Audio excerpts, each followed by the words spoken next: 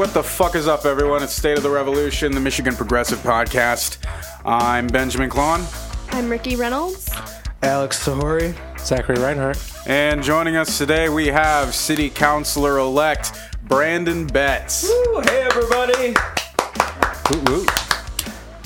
This last Tuesday, November 5th, there were a bunch of election stuff happening all across the country, and we'll be getting to some of the other stuff. But first, Brandon, congratulations on your win. Thank you. It's very, very exciting. Brandon ousted Jody Washington, a 8-year incumbent. 2-term conservative incumbent in a city that is much more left than she is, but running as... And she was backed by the Chamber of Council as well. Chamber of Commerce, yep. Chamber of Commerce, right, yeah. The Chamber of Council sounds really scary, too. Yeah, that does sound fucking creepy. I don't want them. That's why when we have like the communist revolution, we replace the Chamber of Commerce with the Chamber of Council. Yeah. So how are you feeling, Brandon? I'm feeling really, really, really good. You know, running this thing, it's amazing to have been... I am now, some people have pointed out, the first openly socialist city council person in Lansing in recent history, and that is a really, really, really exciting thing. We did it. This was us. This wasn't just me, and it was all of us getting together and really saying enough was enough with a conservative person, and it was time to overthrow, and now we're here. Congratulations, everybody. It's not just me. So I hear that Alex knocked the last door. Yes, I knocked on the last door of the Brandon Betts campaign. That was the last voter contact. Kristen did vote for you. She had already voted for you. So, yeah, like... Thank you, Kristen. Right, it kind of just, goes to show that when you do this type of work, you'll get rewarded. You know, like I did probably the last canvass, just making sure that, people were out to vote. And almost every single person I interacted with was like, Brandon came over and talked to me, or, yeah, you guys are working so hard, or, yeah, I'm already voting for him. I already sent in my ballot. And, yeah, it's just... According to Ross, who was your campaign manager, we all went through the universe collectively about 4 times, I think. I knocked 4,200 doors, I think is what my estimate is, and DSA knocked another 4,500. Yeah. That's pretty impressive. And for the folks, explain what around the universe means for the folks at home. Right. So, well, I mean, the universe, when it comes to like a voter outreach for a campaign, your universe is like all of the names and all of the houses that you are targeting specifically to try and turn them out for an election. I remember like when I was canvassing for you on election day, going around, knocking on doors and talking to people. I had one guy said, yeah, I'm voting for him. For how many fucking times you guys have been at my door? Yes, that's what I wanted. No, but yeah, could speak a little bit more on that, Brandon. Just how you formulated this volunteer effort, how you worked with and coordinated with DSA and any other organizations that helped you out to do this. So when I started this thing, I saw that the grassroots movement was really going to win this. Jody she was going to have a lot more money. She raised double the money that I did. I think she had 30 grand or something like that in the end. And so what the question was is how many doors could I knock and how many doors could I get people to knock? And I realized that DSA was going to be an essential part of that because our DSA organization here in Lansing has 30 people who actually show up to the meetings and things like that. And we had most of those people actually knocking doors. So it was getting them energized and really interested in local elections. The really nice thing was before I ran this campaign, I sat down with a whole bunch of people from DSA and said, all right, are we ready for this? Are we ready to really push this movement forward in Lansing and get excited about local politics, which is a big question that we have to ask because, in DSA, there's a whole bunch of Bernie people now. There's a whole bunch of people who are really worried about state politics. But when it comes down to local politics, it's about convincing everybody that this local system really does matter for us too. And so I think that I was able to kind of gather up on that. But again, this wasn't me. This wasn't me directly. This was a whole bunch of people who were already members of DSA who believed in me. This was Ross Fisher, my campaign manager. Shout out to him because he is the brains behind the operation. And I think that it was just all of us getting together and saying it's time to move forward. It's time to gain some traction and gain some power in this city. Well, I mean, I think you should take some credit. I think you mentioned that you probably knocked like a third of all the doors, even like counting all of the volunteers. I mean, and that matters too. You know, direct contact with the candidate matters. You know, AOC was, you know, going down knocking on all those type of doors too, and that's kind of like the formula that we see across the country, really, whether it's candidacy for, you know, city council person or House representatives. Yeah, I was really impressed with how much work you actually did, Brandon, because I remember when you first started thinking about running, you decided that you wanted to run. I remember Kelly was, I don't know if she ever told you this, but she was like, I don't know. Is he going to do the work though? Yeah. I don't know if he's going to do the work. Which had, you know, like her and me and I guess probably some other people kind of apprehensive about it. But I was actually really, really impressed with how many doors you actually knocked. I much to Ricky's chagrin, I'm a libertarian socialist. I really believe in I mean, I'm just kidding. It's okay. Yeah, I know we fought over this, but I really, this was important. City council and this city, the people who live in the city, all of us are affected directly by what happens with city council. Yeah, at the state level and the federal level, there's this trickle down of money that kind of ends up in our pockets some way or another through some program. When it comes to city council, this is where I believe we can make the most change. Affordable housing, saying fuck you to these big developers who are being given all these tax breaks, and, you know, supplying public services to people who really need it. That is the socialist message to me. And so it's so exciting to be in this position now because we can start pushing these ideas forward. I mean, one of the hard things for me, and one thing that I've been reaching out to everybody about that's been very interesting, is reminding people that I've won and now we have power, right? So you, Ben, we have some power. We have some power, but we can start bringing our ideas to the table, and most people are going to like our ideas. It's the label that they don't like. It's not the ideas. They love the ideas. So it's about us getting together and really starting to push this city forward. Well, that's what one of the things I wanted to ask you about was like, I imagine we're going to have a hard time getting a lot of the things that we want done on the council because you're just one out of 8 members. And you do have some people who I know are kind of sympathetic to some of our positions, but I imagine you're going to be facing a lot of opposition. You would be really surprised. Peter Spatafor, I know you all hate him a lot. I don't hate Peter. Don't Nobody hate said Peter. that. So think that Peter is not on our side. He came to my event, and we've been sitting down every single day to have conversation about what we can do to push this city further left. And it's not just him. Brian Jackson is also left on some issues.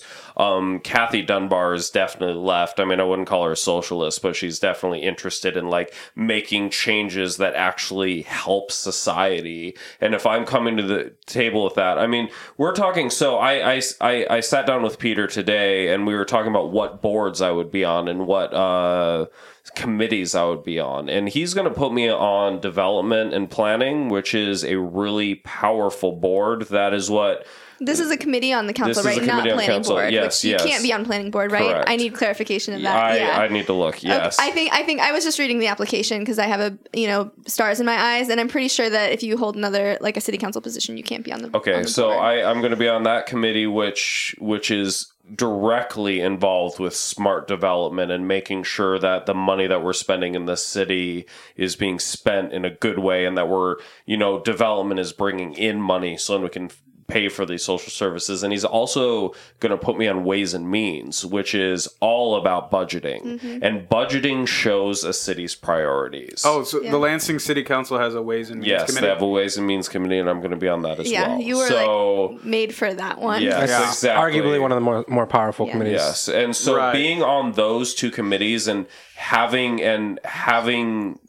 been in a position where I could be on those two committees is really powerful, especially for the left, because I'm going to be one of 3 or 4 people on these boards. on these committees, and we're going to be sitting around making some serious decisions about how we're going to do affordable housing, how we're going to pay for public services, how we're going to do all these things. And so I think that we're really going to be able to move things forward. And that's not even counting the fact that we now had 50% of 25%, 55% of 25% of the city vote for us. Yeah. So all of those at-large members are now... Why do you think Peter Spatafor is coming to me? It's because, I mean, first of all, he's an okay guy, but second, it's because we have developed this power and we are now a voice in the city, and all of those at-large mayors and the mayor are paying attention to that because they need to win the first ward in their elections. So that's a really powerful position for us to be in. And we, I've been thinking a lot about this, about the energy we have, that we have to take advantage of it now. And one of the things, to answer Ben's question about like you're just one of 8, well, we're in the next election, it's going to have to be 2 of 8, right? And we can do that. It's obvious to us that we can do. Honestly, I feel like we could do whatever the hell we wanted to. And that's what I want people to think coming out of this, is that we can take whatever we want. I believe that we can, and we're going to. I absolutely believe that. And I think that all of you should feel more confident now. I think all of you should feel empowered, emboldened, and ready to fight the good fight, because we now have some power. We can now start doing things, and we're now a serious thing. You got to think, City Pulse was writing about DSA. City Pulse is actually going to be reaching out to Mara very soon to have an interview with her about the things that they did for this campaign. So we're getting press coverage. We're being talked about. I am being called on every radio station I've talked to so far, a Democratic Socialist. People are paying attention in this city now. Got a little shout out from Vice News, right? Yep, absolutely.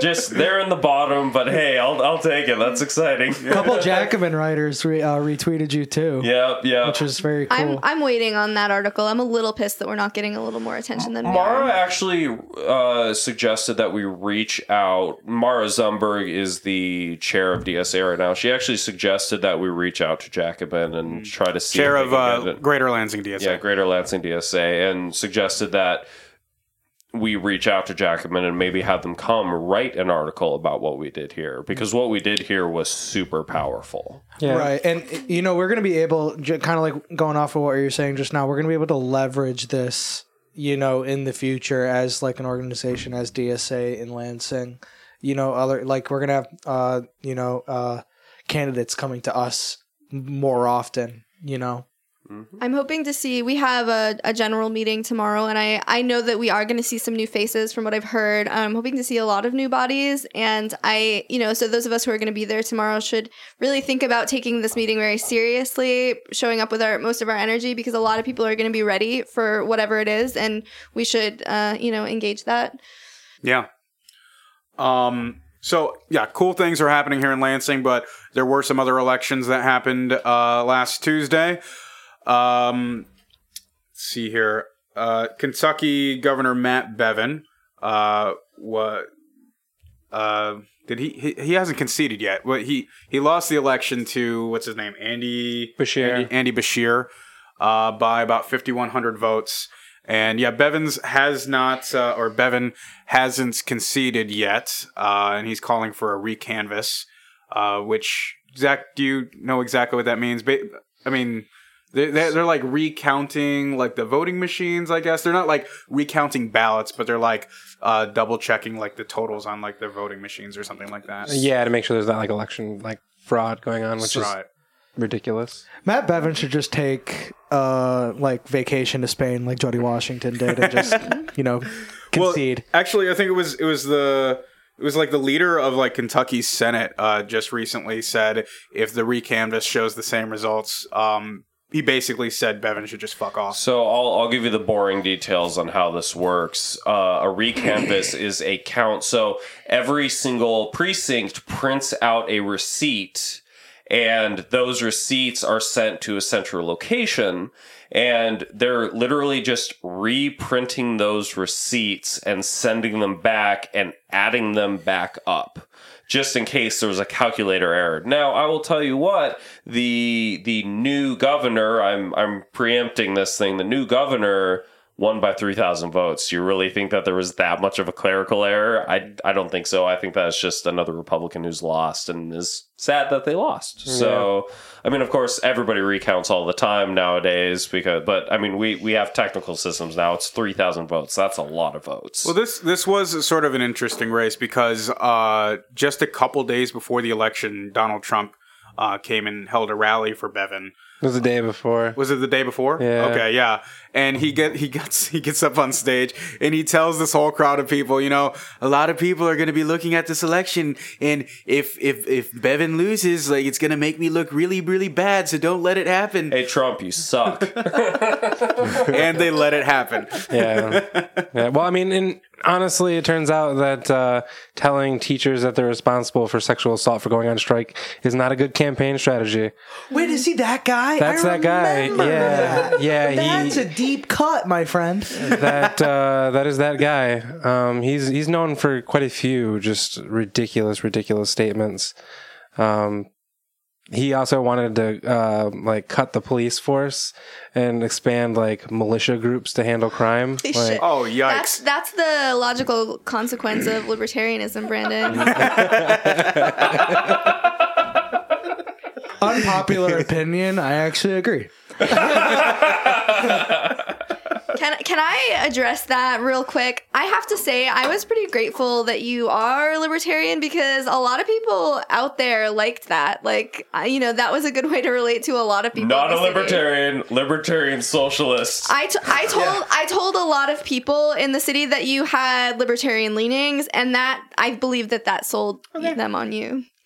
Yeah, tell the Republicans whatever they want to hear. Mm-hmm. Well, I think a lot of the reason why Beshear was able to win is because he seemed to have a lot of union backing, didn't he? He did, in large part because because Bevin was an asshole. Yeah, he's just an asshole. Even you're talking about the Senate leader talking about how he just needs to basically just drop out if it's like this, because they were talking about there's a law in the Constitution of Kentucky, whereas if it's contested 3 times and it's still not decided, then the legislature can actually decide, and that's Republican controlled. But he's so toxic that a lot of Republicans don't like him. He's like the Ted Cruz of Kentucky politics. You know, yeah. You remember how John Boehner was who's an asshole, but he's Ted Cruz is Well, speaking of libertarians, there was actually a libertarian that split the vote for this governorship. Yeah. So I think he got something between 20 to 30% of the vote, or something like that, or maybe it was 15 to 20. I don't remember, but he got a good chunk of the vote. Yeah. And apparently, so I guess the libertarians in Kentucky have a beef with Bevin, who was the incumbent, and I guess the libertarian candidate did take up a sizable portion of the vote and ended up spoiling it for Bevin, and they were pretty proud of that. So there's this long history in Kentucky politics, and probably the person before Bevin was basically libertarian, cut every social program, decreased taxes by so much, and then their entire government went into a fiscal crisis. Oh, yeah. So then Bevin got elected to reform this stuff, but I think people finally realized that these Republicans are not going to be great reformers of this stuff because we actually need good social programs. And then that just kind of spilled over, and now we've got Andy who's in there. So yeah. And from what I understand, Andy Beshear isn't he's not great. I mean, he's from what I can tell, he's just a run of the mill Democrat. Yeah, he's more of a moderate, but it's still a win, especially for the unions there, the teachers and the coal miners and everything like that are fighting down there. So While he is a moderate, one of his big platforms is voting rights for felony offenders in jail. yeah, he did commit to 140,000 people. Which is something he can do with a strike of a pen. And what that does is that expands the electorate, and that will help Democrats win in the future. Which is like the type of stuff that Democrats need to do more of. Yeah. They need to start entrenching their power. It also enfranchises 140,000 Right. people that desperately need to have enfranchisement. I think my theory about this is that moderate Democrats don't want those people enfranchised any more than Republicans do, because specifically in Kentucky, what that will do is not just that's not going to just be good for Democrats. That's going to be good for the left. That's my guess. Specifically in Kentucky, I don't think that's going to be good for centrists. No, more like populist candidates. Yeah, for sure. Well, I mean, it kind of cuts both ways, because like the thing is, Matt Bevin, like they'll go far, just not far enough, right? But I mean, or not Matt Bevin, Andy Beshear. The thing is that like one of the main things that he campaigned on was his Medicaid expansion. He sounds like And Kentucky, a pretty good candidate.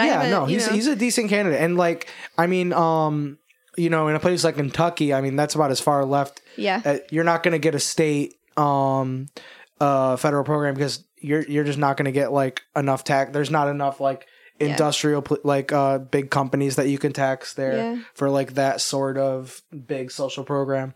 So, but when you do, I'm pretty sure Kentucky is like one of these states that never did the Medicaid expansion with Obamacare. Yeah, it would save the lives of like thousands of people. Yeah. Right, and you're gonna get that benefit to hundreds of or thousands of people, and that's going to create an entrenched power base. Like that is like if like people are going to be like terrified that their Medicaid is going to be taken away, they're going to go out to the polls. Yeah, and it also I don't know if we've seen this on the ground, but that sort of thing gives people a faith in state programs, because it will save lives, like probably immediately.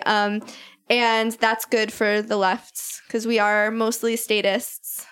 Sorry. Is the Medicaid expansion something that Beshear can do himself as the governor, or does he need the legislature? Because the legislature is still all red, and the attorney general is a Republican as well. I'm pretty sure he's pretty much the only Democrat, or one of the only Democrats in state office. I think that he will need like the legislature, but I think it's something that he could possibly still get done, much in the way that Snyder did here. If there's a strong enough mandate behind Beshear, they might just like give in to kind of, show a sign of good faith and try to. The key is the rural people in Kentucky, and that's one thing that we did really well here in Michigan, is pushing that rural healthcare sucks. And Medicaid expansion helps with that so much. And so just kind of pushing that message will help him get along, because people feel like they need this. People need healthcare. It's a human necessity at this point. So you just kind of got to push that message out to those rural parts of Kansas and say, all right, or Kentucky, rural parts of Kentucky, and say, all right, here we go.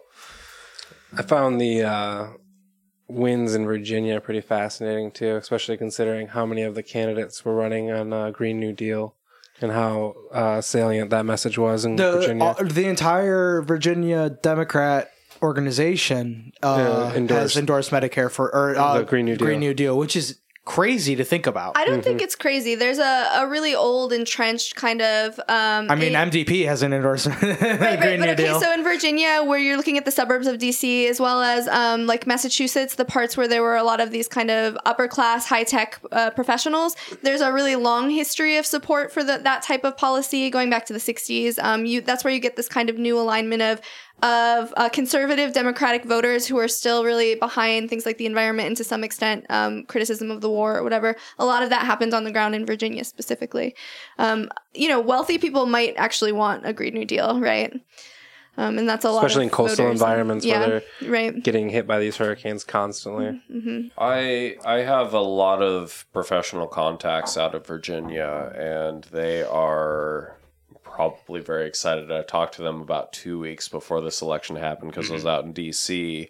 and they were really worried. There are a lot of terrible things that have been going on in Virginia for a number of years because the Democrats have not been in charge, and they are probably celebrating in the streets right now, and I'm very excited for them. Well, they have a trifecta now because they have both chambers of the state legislature and they have the governorship. Their blackface governor. They also have the attorney general. Oh yeah, who was involved in a sexual assault scandal. Yeah, the whole getting the executive branch was not on the ballot this time around.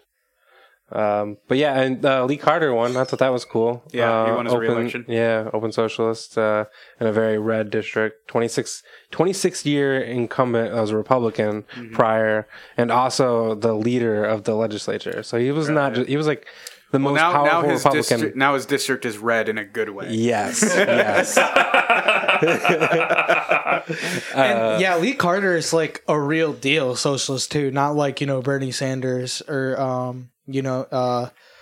Oh, you're wow. We're firing shots. Okay. I don't know where you're going Pow. with this, but I'm pretty sure I agree with you. No, I mean he's to the left of Bernie Sanders, and that's like he's to the left of AOC probably too. Yeah. And he strikes me more as in the Jeremy Corbyn vein, or you need to go to another country to like compare him to another politician, which is fascinating to see. Same thing with what's going on with the city council in Seattle. You got like an entire city council. God, that was such a good win. $1.5 million from Amazon just down the drain. It's like Eat it.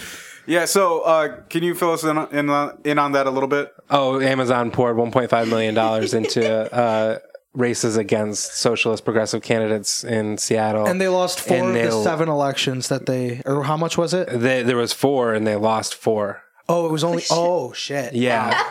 I thought they backed 7 candidats and lost 4 of them. No, they backed 4, lost 4. So like every candidate they backed. Eat lost. shit, Jeff. Yeah, it was beautiful. It's beautiful. There's a lot going on there. I want to say something first because we had been talking about this before. 1.45 million, was it? That feels so good just to say. They just threw it away. But, that's not... I mean, it's Jeff Bezos. Yeah, it's nothing. That's like me giving $10 to Bernie Sanders. Yeah, I think the point really being is not necessarily the loss for Amazon as much as it is like the fact that like for so long it's been the case that like when you're outspent at such a great number, that means you're going to lose. And so that happened. I'll let Brandon point that out if you want to. That happened in our city council race as well. That money did not win the seat.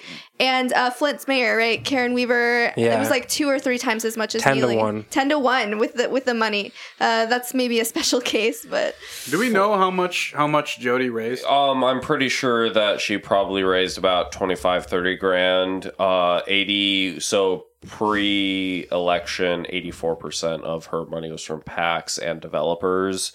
She raised quite a large amount of money from Ferguson and Gillespie and they're the big developers in Lansing.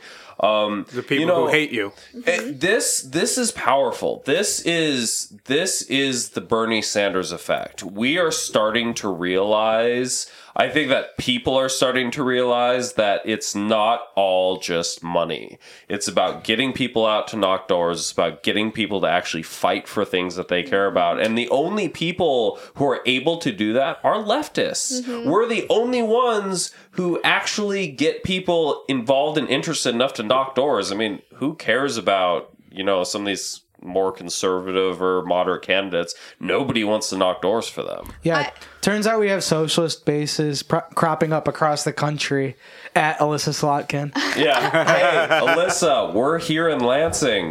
Come have a conversation. Listen, I believe that that's true, but I would be I would be careful getting too confident about it because historically, I mean, and this is the great lesson of party realignment, right? The reason that we've had this like ridiculously conservative last 40 years is because the right was the only party that knew how to do grassroots organizing. And this was true in the 60s. It was true in the 70s. And it's less true now because they're not actually interested in engaging like rich white women like they were in 1972. But they have the capacity to do what we're doing. I think at the end of the day, it's working for the left because the policy actually matters. The content of the races really does matter. And people are all desperate everywhere. So, well, I mean, you don't even have to go as far back. Was it before or after Obama when the Democrats just kind of like abandoned, like local parties or like state parties, and they just kind of like worried about like the presidency? Was that before or after they did that party reconstruction?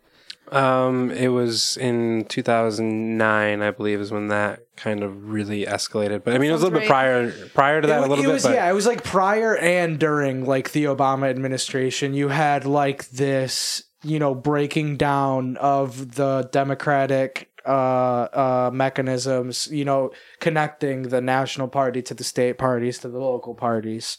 And, we saw the effect of that, losing tens of thousands of seats across the country through the past 10 years. So I think, well, first of all, I think that's one of the reasons we're seeing these successes that we are seeing is because the connection from the Democratic Party isn't there in the grassroots. So we can sort of take it over.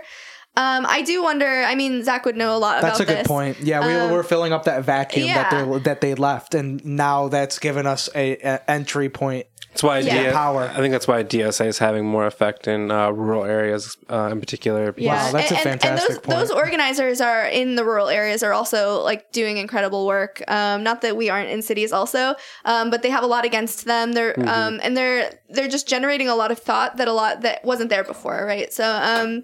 But I was going to say, I think maybe part of, the long trajectory of that with the Democratic Party was their like firm belief that wealthy people would do it for them like forever, or wealthy people in like maybe a couple of unions. And it's just falling apart for them, right? So they had no real investment in most working people. And increasingly, working people aren't in these unions anymore. And so they just had no investment for like 40 years in regular ass people and poor people. And now they have nothing. Mm-hmm. Well, that's a little optimistic, but do you want to talk about Flint? We could talk about it a little bit. I want to say fuck ICE a few times. So. Well, we'll get to that. There's really not that much to say about Flint. Karen Weaver just sucks. I mean, she does suck, but, there's a crisis of faith and all of that. Yeah, I mean, I think it's they have like... Flint just depresses me so much. Yeah, it's hard. Crisis in leadership kind of makes it to where, like, whoever gets in power is going to have a tough time just because of the fact that they just lost faith, and rightfully so. That's been true in Flint since the 1970s. It just was non-stop. Like, it's kind of like I think you'd get this reference, like the Detroit Lions. They're so failing that they just return out like leadership. I was listening to Abdul's new podcast, and his most recent episode is all about with the Johns. Yeah, well, they're not on the show, but they're the ones who gave him the job, I bet. It's a little suspect, but I'll allow it. Yeah, it's a good show. It is a really, really good show. I'm all about progressives taking advantage of that corporate money and circumstances. True. Yeah. He gets like good development and like. Yeah, I mean it's a well produced show, and it's Abdul, so it's good shit. Right.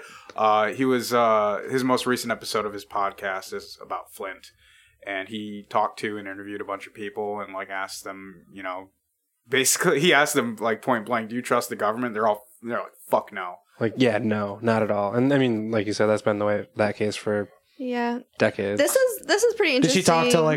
Did he talk to Mona Hanna Atisha? Yes. I think so. Yeah. Obviously we care about his perspective because he is a public health person.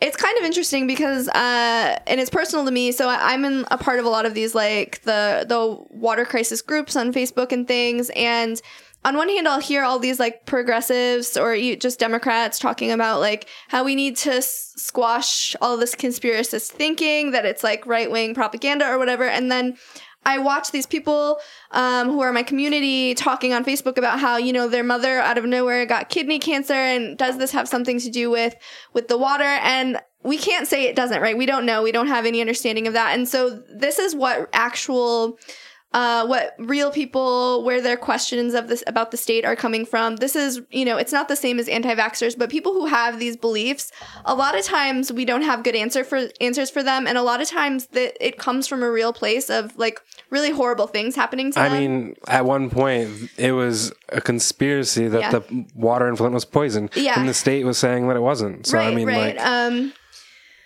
right. You had Obama going up there and drinking water and saying it's fine.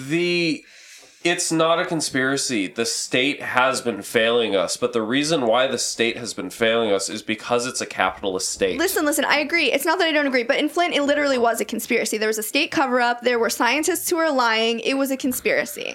It really happened, and we still don't have all of the scientific facts about what's going on in the health crisis. And so it could very well be that in 5 years, all these people are going to die of kidney cancer. We don't know. The Legionnaires thing, we still don't have answers.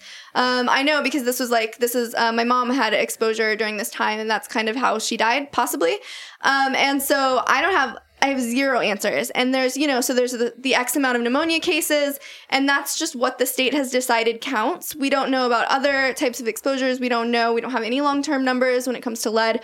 We have the press constantly publishing things that is like, the blood numbers are not that high in Flint anymore, right? And they're based on like zip code counts, or just they're based on lies that the DEQ put out before they were trying to let this out, right? Like, it is a conspiracy, and it's really important to take that sort of like grassroots knowledge seriously, even if it's sometimes like batshit crazy, right? Like, because that comes from a real place, and that's they're gaslit people. Right, you can't like, and it's science too. Like, we don't really know. Like, using the word conspiracy is describing this thing that is totally secretive, but it's happening. It's real. Yeah. It's not a conspiracy. I think like all of the conspiracies. Well, what you're saying real. is it's not just a conspiracy theory. Right. There is a real conspiracy there, and a lot of times this begins with people's knowledge that they are forming themselves based on just what they see, what they think, what they're being told.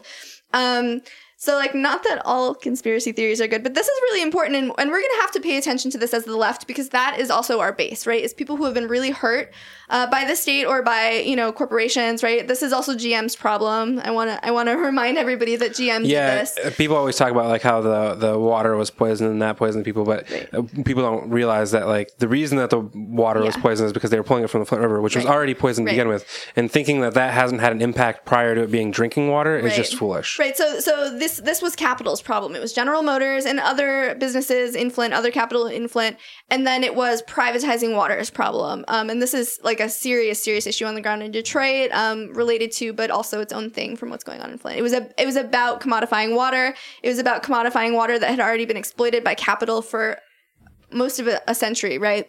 And then it was about a state serving capital, and then us not listening to people when they said, like, hey, I'm sick.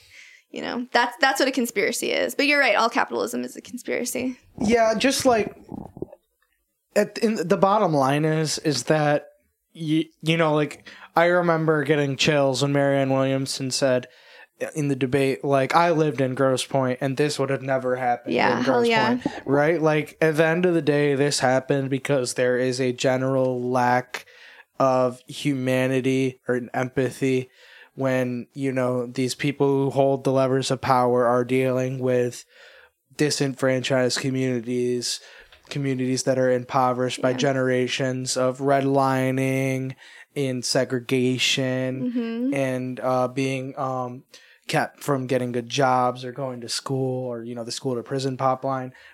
It goes on and on and on.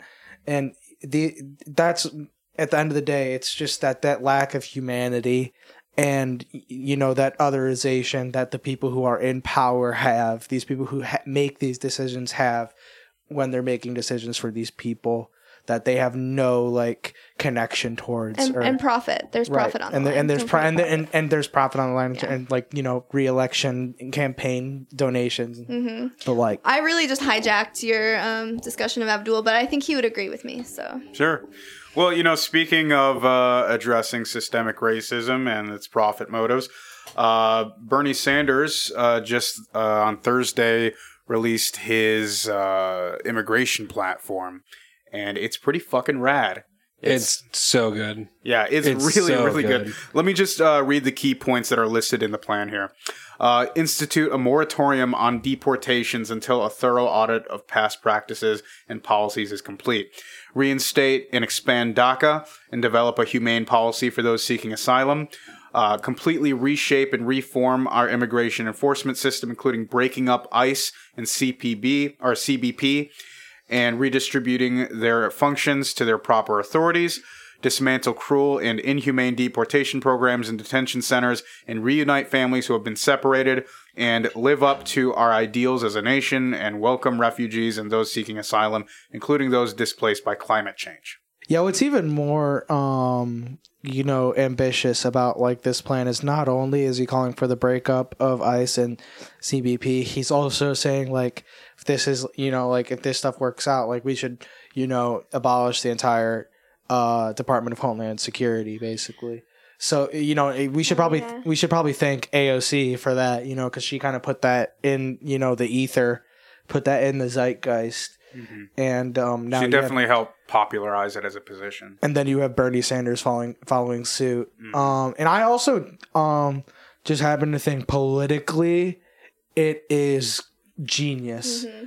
Like a lot of people are going to be like, this is just going to be really bad for middle America voters. Like these people like care about like, the border, and they want border security, blah, blah, blah. Like, the suburbs in like Michigan and Ohio and Pennsylvania, like they're not going to like this, right? Well, actually, you want to know why it's really great is because it's going to separate him from the other candidates on this issue, and they're going to have to defend ICE.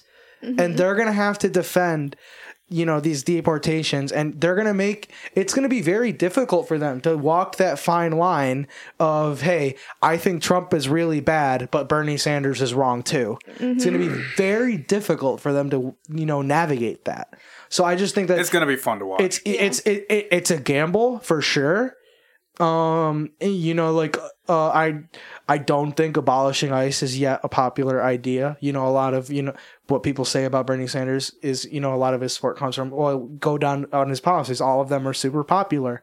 This is actually not one of them yet. Mm-hmm. Are you kidding? I mean, there are so many big cities around here who are just going the sanctuary route. I understand. We're not going to let ICE. You've got. I understand, but I mean, like you can go look at the polls for yourself, and I think largely that has to do with a candidate like Bernie Sanders not coming out for something like this yet. Also, the word abolished, right? That's a difficult one. Exactly, but now that you're gonna have a very popular presidential candidate, talking about this, and even though people might disagree with him, you'll always hear this from people talking about Bernie Sanders. They'll be like, I disagree with him on some stuff, but I trust him. Mm-hmm. And I believe that he believes in what he's saying. Mm-hmm. So even though, like they might not agree with abolishing ICE, they might just like that signaling of I'm just telling it how it is and what I believe. Well, I think this is the first time, I could be wrong, but this is the first issue I feel like he's really angling as like an anti-Trump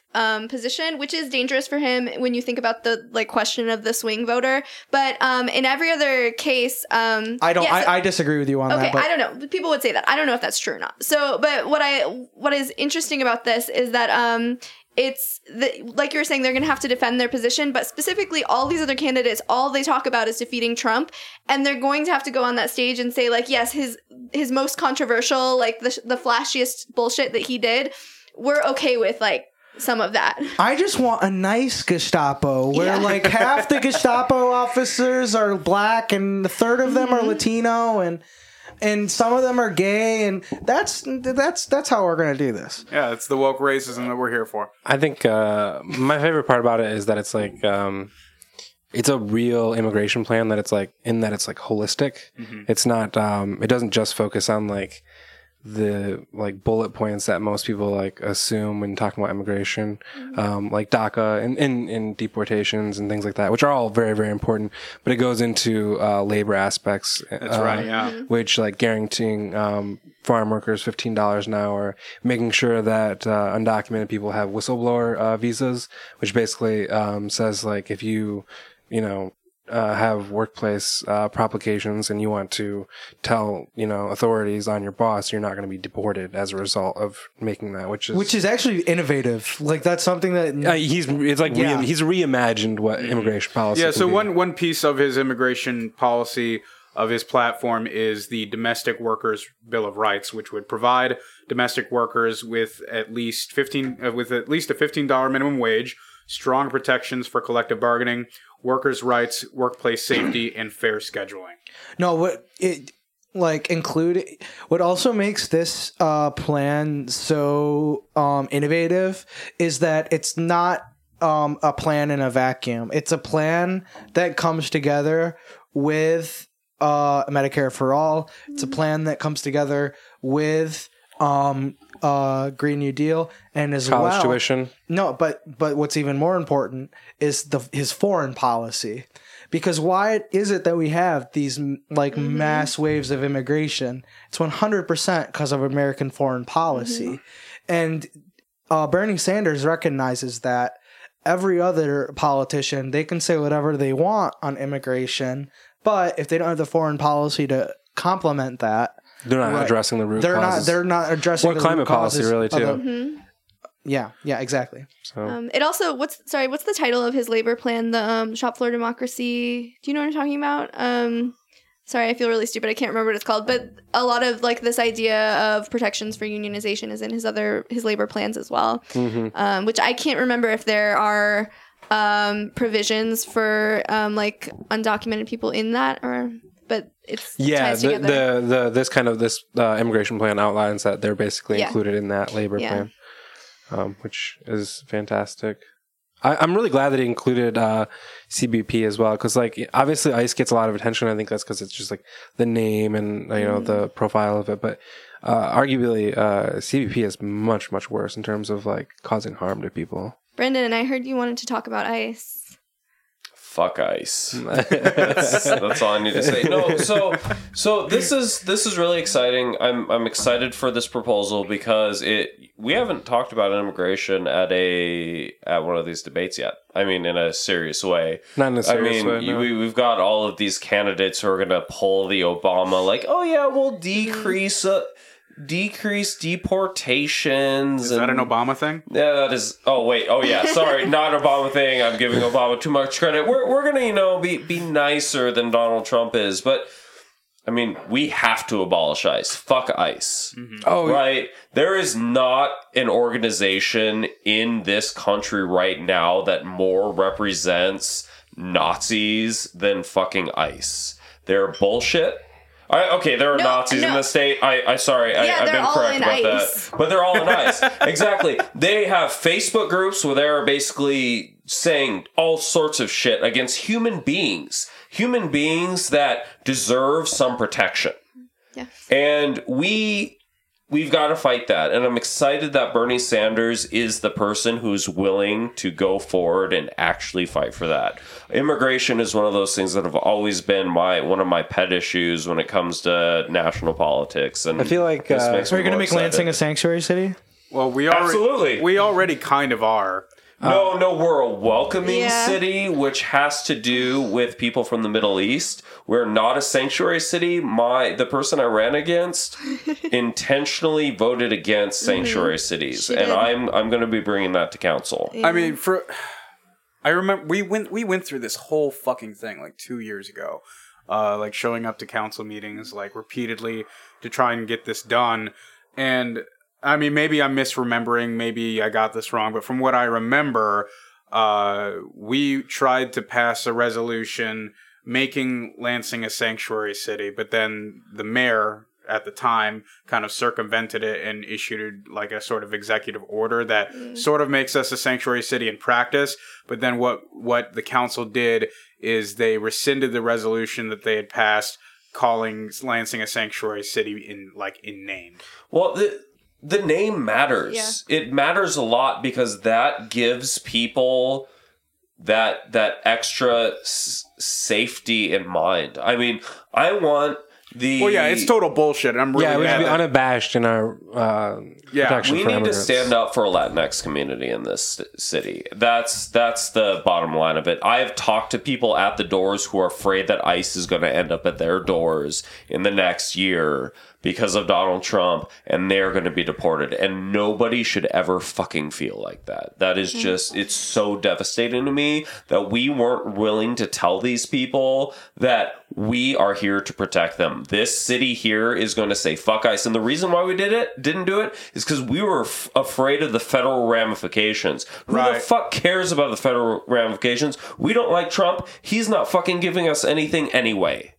Fuck Trump. Fuck ICE. That is what I have to say about ICE. And the chamber. The chamber also had a big influence on that. Yeah. This is coming from a finance expert. So you know how to do that, right? You know how to pay for the city if the federal government stops sending us anything. They're not going to stop sending us stuff. Cool. They haven't stopped sending California stuff. Yeah. Right? They threatened to take all sorts of grants, all sorts of money from California. They're still giving money to California. I mean, they're bullshitting. Yeah. This is just Trump trying to be a dictator, and I'm not for that. I think the courts struck against him in that manner too. There you go. We win, and I think that we in Lansing our lawyers, our council, our mayor should be willing to be in this fight. And if we're not, then we're weak. They should. Okay, so yeah, I feel pretty strongly about this because, and it's a number of communities in the city, but I've lived here a long time. And I work more or less for the city. I've worked for the public schools. And truly, like, what makes our city the way that it is our relationship to resettlement and to our immigrant populations who literally, I mean, this is a cliche, but they fucking run this city, right? And I feel so blessed to get to work with people. Okay, so when I worked for the public schools at that time, there were students whose home language, there were like 120 different languages spoken at home in the public schools when I worked for them. Wow. And that's what our city looks like. It's not a minority. It's not, like a sideline thing. That's what our city is. So it should be the most important consideration. And what's sad to me is that those people who make up these 120 languages are hiding in their houses. That was just, an approximation. Yeah. But I've knocked on doors and met these people, and I don't see them on the streets. I don't see them in our neighborhoods because I'm sure that they're afraid of the police because we haven't been willing to call ourselves a sanctuary city by name. And I totally get that. If my predecessor was pro-police and anti-turning this place into a sanctuary city, what happens if police knocks on one of these people's doors and arrest them? Is that person going to stand up and say, no, we shouldn't deport this person? No, but I'm willing to say that. That is one of the reasons why this win is so very important, because now we can stand up for that immigrant community, and there are a lot of them in this city. So we're abolishing ICE right now. Can we do police next? Only if we can replace them with the socialist rifle associations across the country. No, I don't know if that's quite a good idea. So that's actually a really good question. Well, that's because wait. Brandon Betts, as city council member, are you going to abolish the police? Brandon Betts and Lansing Residents United, which is associated with Black Lives Matter, are working on ways that we can reduce the funding that we spend on police to put towards public services. We're also working to teach police about all these, all sorts of non-violent tactics and stuff like that. Brandon Betts himself is not going to say that we need to abolish, or not going to say that we are going to do that during my term on council. So that's where I stand. I'll remember that when I'm running against you. Oh, great. You just earned a left primary challenger. Nice job. I'm excited. I have to say, though, that was one of those things. So, give less money to the cops is a great answer to our budget crisis that we're having in the city, and it was not something you could say in any of those discussions. If that's what Black Lives Matter is asking for, that's what I'm going to give them, and they're not asking to abolish the police. I think give less money to the cops is a beautiful plan, at least in the short term. No, I agree. I think long term, I'm that left, but But in terms of what I think that we can accomplish now, I think that Black Lives Matter, I'm going to let them have the lead in the discussion, and they're not asking me to abolish the police. Well, part of what I mean Well, is the council doesn't have the authority to abolish the police anyway. I'm not running for mayor, so... Yeah, I mean, the mayor has executive authority over the operations of the police department. So I guess part of what I'm suggesting, though, is that there are potential political consequences to that, considering the power that police have as kind of a block. And we should cut all this out. No, this is an important conversation. People care about cops. I'm not scared about it. I The police will be like knocking on our doors, be like, "Hey, I heard you guys don't like us." I'm talking about reducing. No. But this was a big talking point with all of the candidates, and everybody on the left and right has, in the campaign has the same things to say about the cops. Like, we're going to teach them to be a little less racist. We're going to go to quote unquote community policing. And we're gonna figure out funding later. But that's all you can say. I get it. I knocked on a person of color's door on the southeast side, and I brought up to him community policing, and he said, "I do not fucking want a community police officer in this neighborhood." Community policing has been a failure almost everywhere for like 40 years, but it's still the thing we say in elections for some reason. Yeah. Mm-hmm. And it has great ties to like there's a new book about this out. Granted, I would rather have my police in the neighborhood getting to know the neighbors as opposed to downtown like sitting on their asses. I wouldn't. Hasn't like some of the criticism of like community policing have kind of been like a right-wing version of the community policing? Sometimes there hasn't been really like a left-wing model of community policing. Yeah, I mean, so community policing comes out of the Great Society programs. It has really close ties to like federal programs, but it also has close ties to the Vietnam War. So like I was going to say, a really good book by a really cool historian. It's called Badges Without Borders, just came out. The historian's name is Stuart Schrader, and it's about the international ties between militarism and policing at home. Really cool. Okay. Yeah, that makes a lot of sense.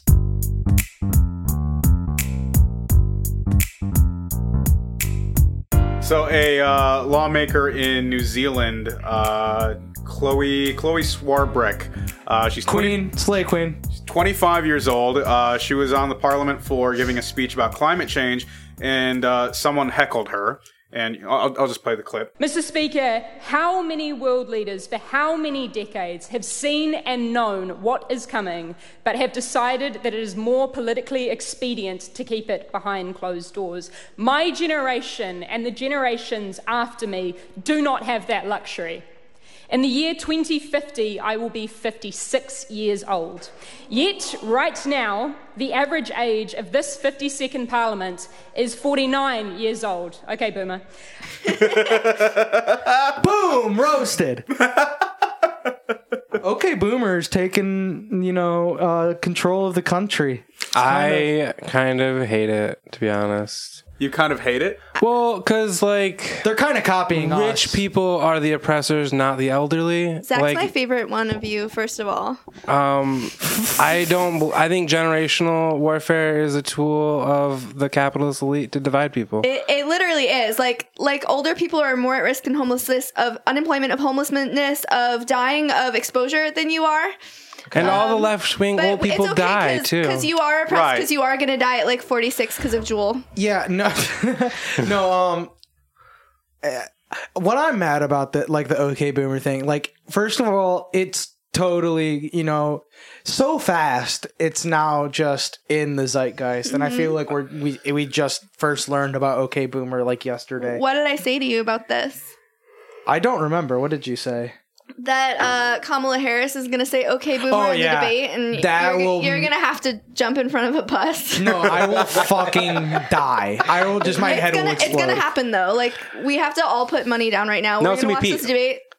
I mean, it's Pete, and he's gonna say Pete's gonna say it to like Biden, Warren, or Pete's a Bernie. millennial. Probably Bernie because he's a tool for the billionaires. Pete's a millennial, so he'll say "Shut the fuck up, Boomer," which is like what I was about to say. Like, they kind of stole it from us. Yeah. Like, we've been saying "Shut the fuck up, Boomer" like forever, and now they're just like they just shorten it up and it's not like cursing, and cursing makes it cool, so this is less cool. Here's what I have to say. Any though. boomers that want to fight against capitalism, I'll organize with Here's you. what I have to say. Okay, boomer comes from a bunch of downwardly mobile millennials, right? My boomer parents. No, they're from the Zoomers. The Zoomers. Sure. Zoomers Sorry, came I'm up sorry. with I it. am sorry, Zoomers. But this is a personal problem. If Zoomers if can't your be parent- downwardly mobile. If your parents are rich, that's not my problem because mine aren't. I mean, all right. I see your guys' point with the It's fine. It's still funny. Poverty kills the left, and therefore older people are more conservative. Let's Yes, be- but let- that's no, not. My mom died Let's at be- 56. No, she was 53. She was 53. Yeah, no, but 100%.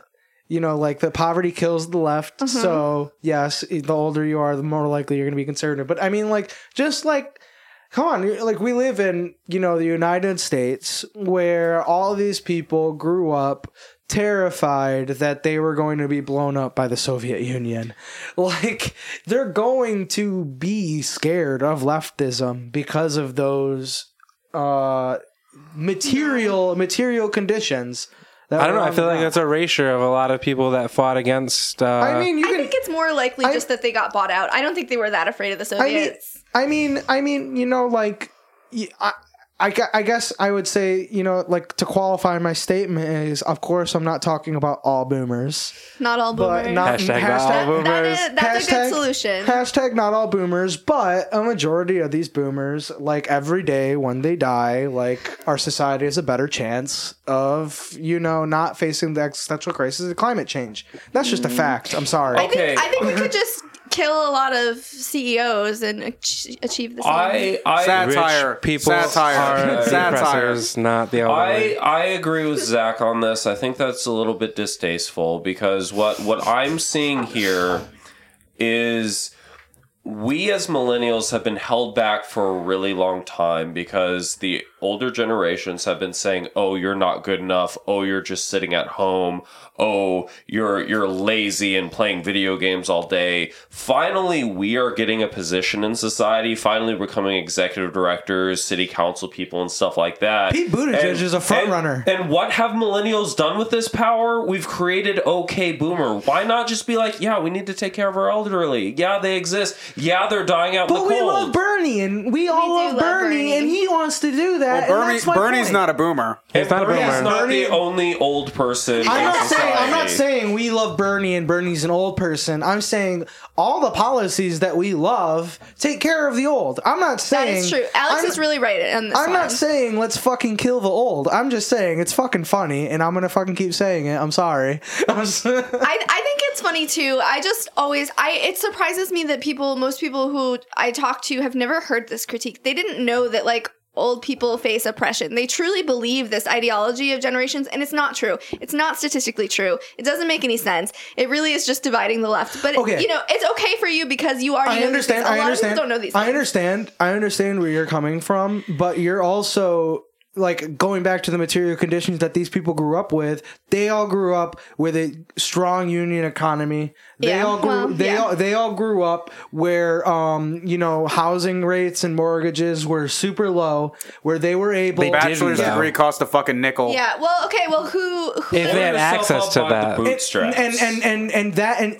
And the number one determining factor of intergenerational wealth in the United States is home ownership. Mm-hmm. All of these people, their parents had homes because all their parents, all the white people. White people. all these white boomers had homes because all their parents were beneficiaries of the GI Bill. Yeah. and All the white people. all the white people Black were service members didn't get to benefit yeah, from the GI Bill. yes, I know, but that's also the Yeah. majority of Americans, yeah, that's the right? yeah. So again, not all boomers, but Right. that's kind of my point is all these people have this material. They have a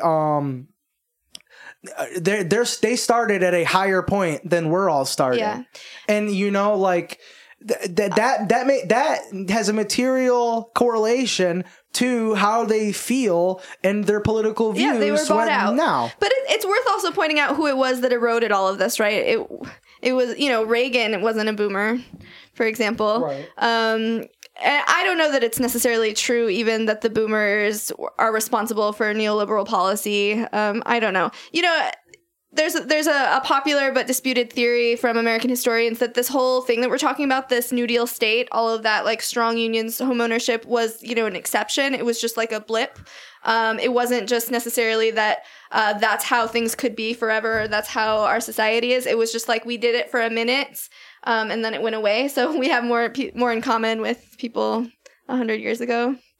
I don't know. I'm not on board with you with whatever generational warfare, but I am a fan of this phrase, "Okay, boomer," mostly in spite of all these fucking idiots who are saying it's an ageist slur. It's on par with the N-word. Yeah.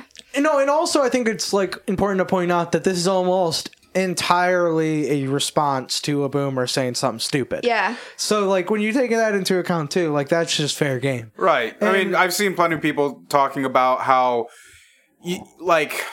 what this came out of is just like years and years of exasperation trying to get through to these who are mostly boomers, like trying to explain how shitty things are for people our age, and them just not understanding or refusing to listen. And it's just, fine. I'm not even going to try and argue with you. Okay, boomer, whatever. Right. And you want to know what? Like, there's also this phenomenon of, boomers not a generation. It's a mindset. Right. That's dumb. No, there are dumb. No, but I mean, like, you go into Can't we just say neoliberal? Can't we just say neoliberal? What's wrong with you people? Yeah, but because neoliberal is kind of like been loaded and like changed kind of. But I mean, no, you got the Avenue where I was at last night, and you were begging us to come to the Avenue. With you. No one wanted to come. Beg me to come to the Avenue. I thought you were on the chat. I'm sorry. There's not enough people on the chat. There's a chat. Wow. But yeah, like You're not a regular on the show, so you're not. Oh, okay, I get it. No, but I mean, I see like some stupid graffiti on the bathroom wall, and somebody responded to it, "Okay, boomer," and I was like, haha, that's funny. I posted it on Twitter. It was somewhat funny, yeah. It was somewhat funny. So I was like, it's a good thing. Like, majority good thing. I think it's a good thing, too. I just think that people need to use their brains, like, occasionally. And actually, I'm doing all of this because I give a shit about people. Like, that's stupid, but it is true. And I want to do the right thing. And it is the right thing to not let elderly people die of cold exposure. Yeah, I'm using it to organize. Like, fuck all the people that are saying, okay, boomer, I'm going to organize with the boomers. I love that. See, Zach is my favorite. It's okay. Well, you want to know what? We can have both strategies. I'm also not of this idea that like age is a determinant of like your ideological or it's a mindset. Beliefs. Because there's a lot of young people that are also garbage that honestly. They don't really. I mean, but let's be real. Let's acknowledge reality. Yes, there are awful, young people, but there are far more not awful young people than there are awful young people. Because poverty is going to kill them. Whereas boomers, that's not poverty the case. is going to kill them. I just don't think it matters whether you're awful or not. That's not material conditions, right? Most boomers are addicted to Fox News. Come on, guys. Is that true? Is that you got a number of that? That's actually probably not true because most people don't even watch cable news. But you know who's really sensitive is Gen X. They hate being called out. Are you just saying you don't want to be called out right now? How the fuck old do you think that I am? What the fuck? That needs to start the show for sure. Just cold drop. How the fuck old do you think I am? I know that I'm really into grunge, but I assure you that I am a millennial. I'm 4 years older than you, 5 or 6 years older than you. Okay, 7 or 8, 9 or 10. I'm within a decade of almost all of you, I think. Okay. You can't hate on a generation if you can't identify them. Mm-hmm, mm-hmm. All right, well, we got to wrap up now, but thanks for listening to this week's episode. Make sure you subscribe to our show on Apple Podcasts, Spotify, Stitcher, Google Play, wherever else you get podcasts. Be sure to like us on Facebook at State of the Revolution. Follow us on Twitter at SOTRPod. You can email us at sotrpod@gmail.com. Send us your questions, comments, and threats. You can also help support our show on Patreon at patreon.com/Michigan Progressive. Tomorrow evening, we're going to be going to see Taika Waititi's new film, Jojo Rabbit, and it looks really, really funny. So we're going to go see it tomorrow night, and we're going to talk about it for this week's bonus episode. So if you want to hear it, be sure to go to patreon.com/Michigan Progressive and become a patron today. And then go see the movie. Or not. I don't really care. Just pay us so you can listen to us talk about the movie, but save your money. Don't go watch the movie. We'll just hear it from us, and we'll tell you all about it. If you care about spoilers, go see the movie. Anyway, I'm Benjamin Klon. I'm Ricky Reynolds. Alex Sorry. Zachary Reinhardt. Brandon Betts. We'll see you guys next week. Bye.